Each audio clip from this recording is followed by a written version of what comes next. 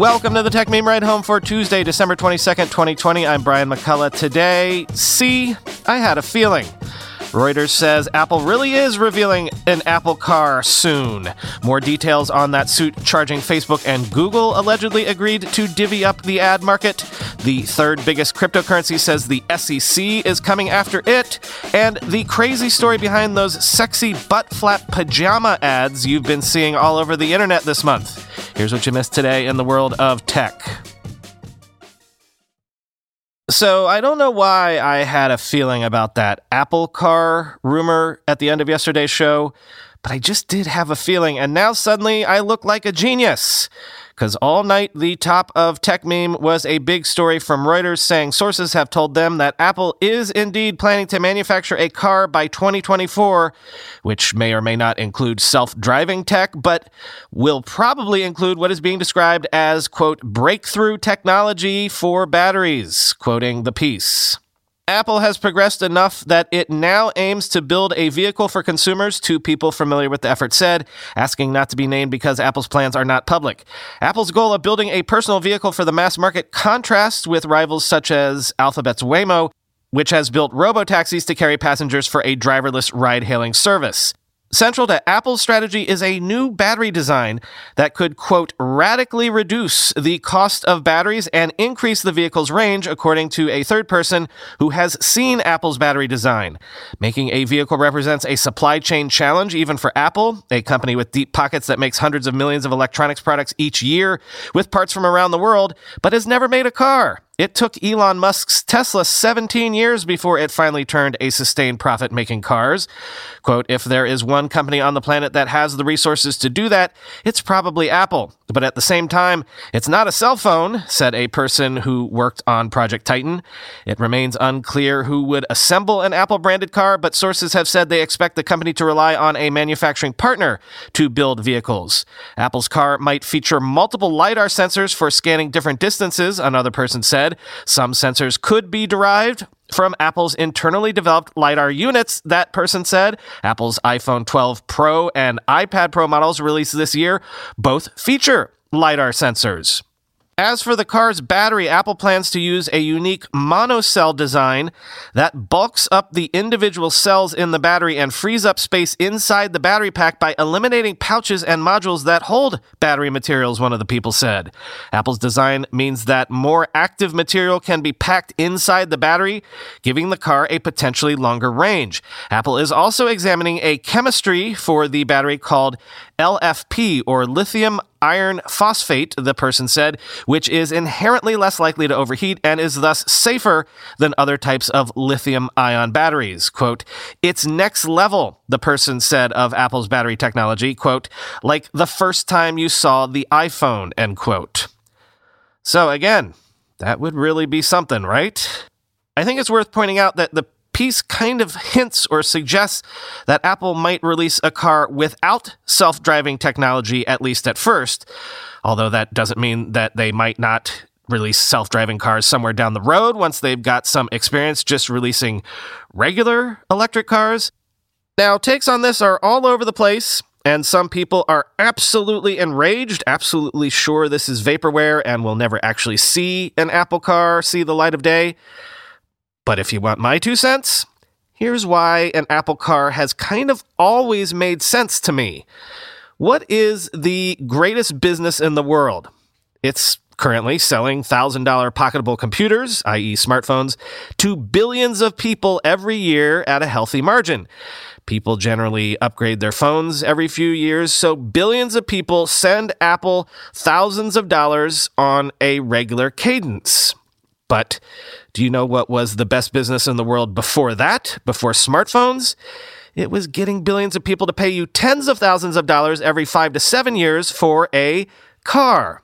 There's a reason why there was that famous phrase, what's good for GM is good for America, because for most of the 20th century, the car business was the biggest, the best, the most powerful business in the world. So why wouldn't Apple be at least tempted to marry these two best businesses?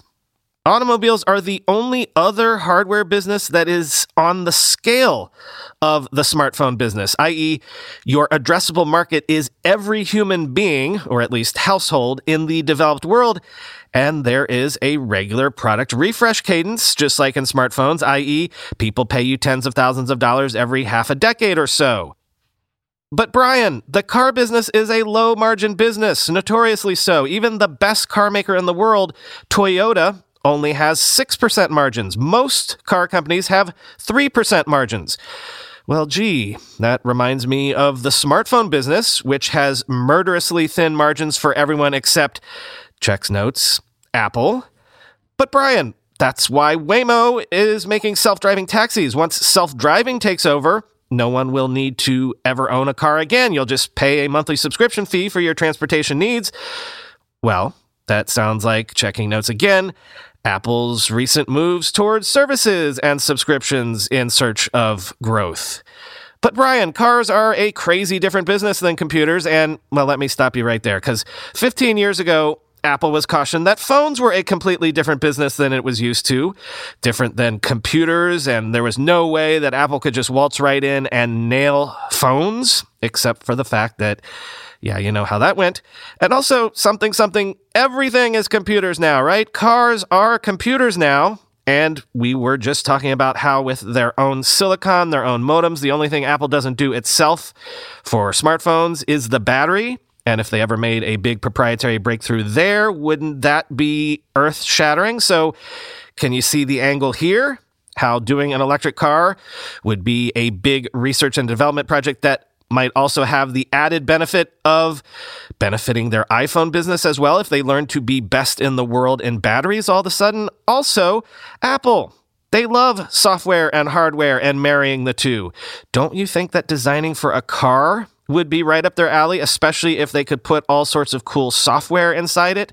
And also because isn't designing for cars like the ultimate dream for design heads? So yeah. Read all the snark about this story, think of it as vaporware, and call me crazy, but something tells me that we will probably see an Apple car sometime in some form in the next 5 years.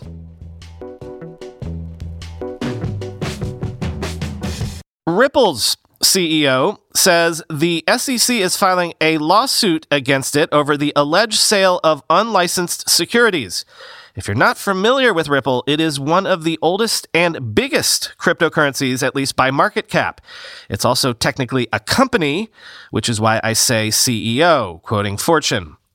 Ripple, one of the most important companies in the cryptocurrency industry, said Monday evening that the Securities and Exchange Commission is poised to file a bombshell lawsuit against the company over the alleged sale of unlicensed securities. The lawsuit will also name Ripple CEO Brad Garlinghouse and co-founder Chris Larsen as defendants, according to Garlinghouse, who told Fortune the agency will file the case in the near future. If the agency does sue Ripple, the action will follow years of debate between the company and the agency about whether XRP, a digital currency associated with Ripple, is a security, like a share of stock, which must be registered with the agency, or is instead a currency and thus beyond the SEC's purview. XRP is the third most valuable cryptocurrency and currently has a market cap of $23 billion.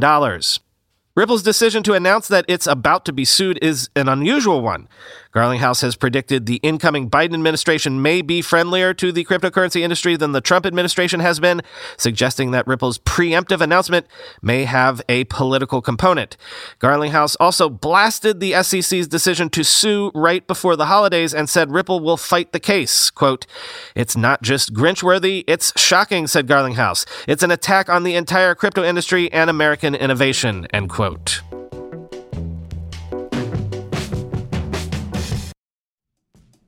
With everyone fighting for attention, how can your business stand out and connect with customers? That's easy.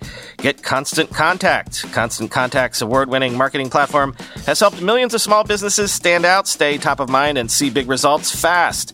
Constant Contact makes it easy to promote your business with powerful tools like email and SMS marketing, social media posting, and even events management. With Constant Contact, you'll reach new audiences, grow your customer list, and communicate more effectively to sell more, raise more, and fast-track growth.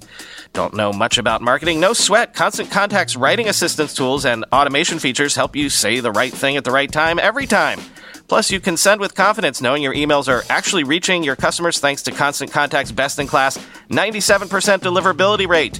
I use this, and you should too. Tackle any challenge with Constant Contact's expert live customer support.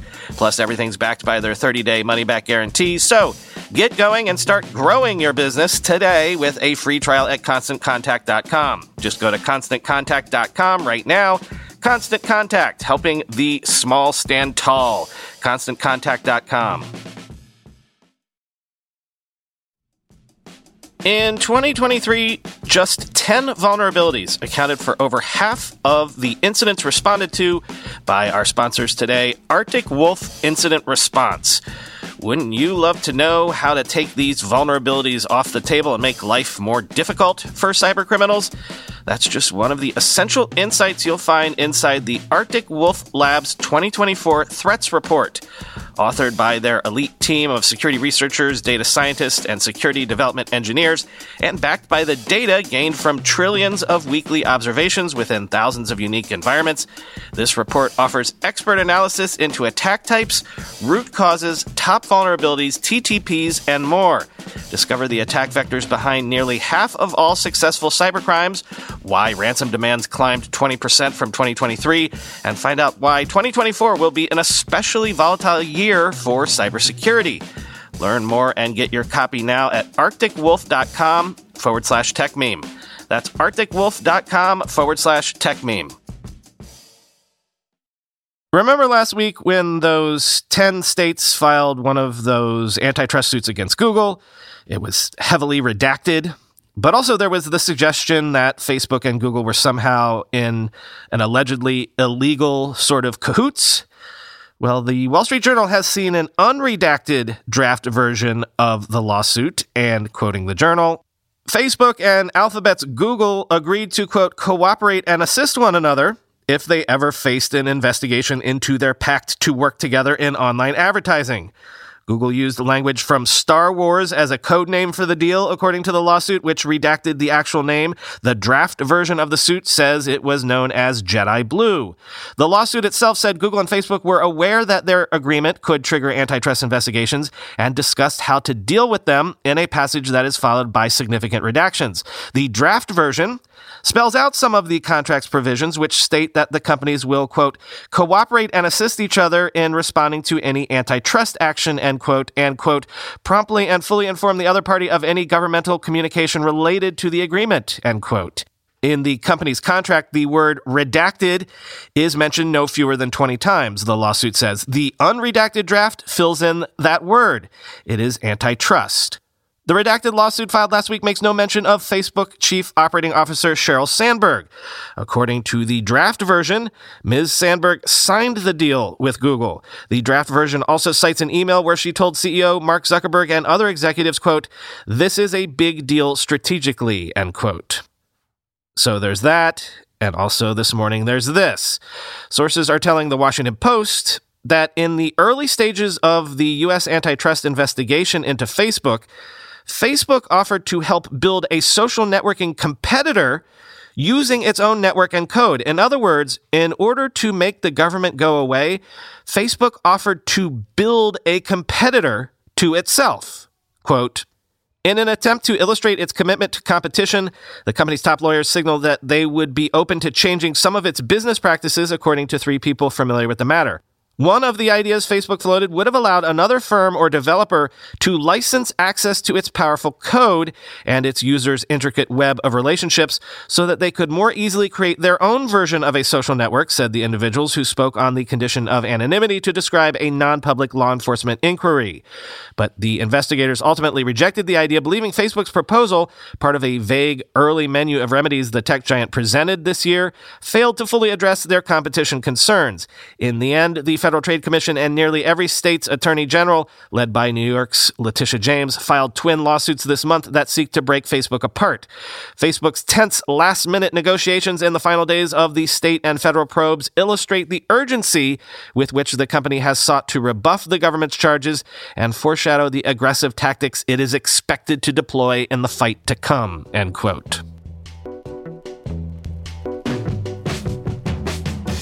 I'm going to do an omnibus segment here so I can squeeze in a whole bunch of stories real quickly. First, we've got an interesting raise. India-based Versailles Innovation is the company behind the wildly popular daily news app Daily Hunt, as well as the short video app Josh. Versailles has raised around $100 million at greater than a $1 billion valuation. And listen to these investors cutting them a check: Google and Microsoft, among others. Then we've got SPAC news. LiDAR manufacturer Ouster says it will go public through a SPAC, raising up to $200 million at a valuation of around $1.9 billion. Remember how we first started talking about SPACs this year because seemingly all of the automotive startups were using them to access public markets? Yeah, well, Ouster is now the 5th LiDAR manufacturer to SPACify themselves. And if you thought Masa Son could resist getting in on the SPAC action, you'd be wrong. SoftBank has filed to do a SPAC itself to raise $525 million. Quoting CNBC, "Our SPAC will bridge SoftBank's private and public investing strategies by enabling us to partner with a fast-growing IPO-ready technology company. We believe that we have access to a wide range of compelling investment opportunities through our broad international presence and deep local networks," the company said in a securities filing, end quote. Rumor on the street is, by the way, that SoftBank might even do a couple of additional SPACs on top of this one if this one fares well.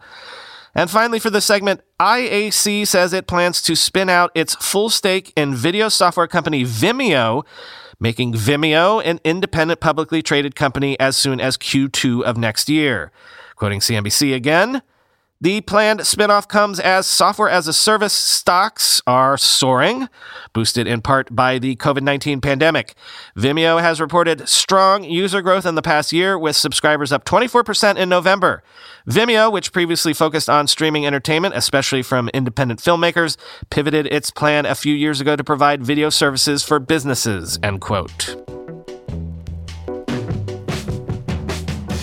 And finally today, maybe you've seen this if you've been on the web at all this month, but have you seen those ads for that sexy butt flap onesie that have seemingly taken over the entire internet? If you read that article in Elle Online about the journalist who fell in love with Martin Shkreli while covering his trial this weekend that everyone was talking about, that was the only ad you saw reading that article. You saw it like 24 times or something. What's the deal with that? Well, Business Insider has you covered. See what I did there? Quote, "After talking with 6 experts in advertising, retail, and e-commerce, I was able to mostly solve the case of the butt flap pajama ad. The butt flap PJs managed to take over the internet through a combination of wonky brand safety measures, a few marketing strategies including provocative sexual imagery, and a good amount of luck. Ivy Rose appears to be a fast fashion brand backed by a Chinese manufacturer aiming to cash in by selling directly to consumers, according to the experts. Ivy Rose appears to be one of a number of nearly identical fast fashion brands owned by the same company, Shanghai Jigao Information Technology Company Limited, according to the brand's Facebook page. Other brands, such as ChicMe and Joyshutique, are selling the same clothing items with the same model at the same price point. Quote, "These are what I would call opportunity brands that have a very short lifespan," said Stitcher Ads co-founder Connor Ryan. "They can set up the, quote, business in a week and tear it down just as quickly. They are not trying to establish a long-term brand. They are trying to rapidly sell low-quality products at really high margins," end quote. According to Sanders, Ivy Rose is likely one of many brands that are backed by a Chinese manufacturer aiming to cash in on selling directly to consumers. Experts say that the ad for the PJs feels like it is everywhere all of a sudden because of a mix of brand safety miscalculations, retargeting marketing strategies, and the fact that the strange and sexual ad tends to stick with you. Quote, "The reality is we all see the same weird ads all the time, but they don't capture our attention like this one," Stitcher Ads Ryan said. Ivy Rose uses 18 ad trackers, sets 9 third-party cookies, and uses ad tech services from companies including TikTok owner ByteDance, Twitter, Facebook, and Google. An Analytics blog post posted on Monday. The post also noted that new Chrome profiles and people who clear all third-party cookies do not see the Ivy Rose onesie ad, even on the Elle website. Quote, "It is therefore likely that Google or some other ad tech company is classifying the Elle.com article as being related to adult content or subjects and is targeting users who visit articles like this one with adult-like content, including the Ivy Rose ad," the Post wrote. "If you saw the Ivy Rose ad," the writer of the blog post told me, "you likely did something online that made Google or some other tech company believe that you're seeking out adult content. It seems to be very broad targeting," the blogger said, "but it is targeting all the same," end quote.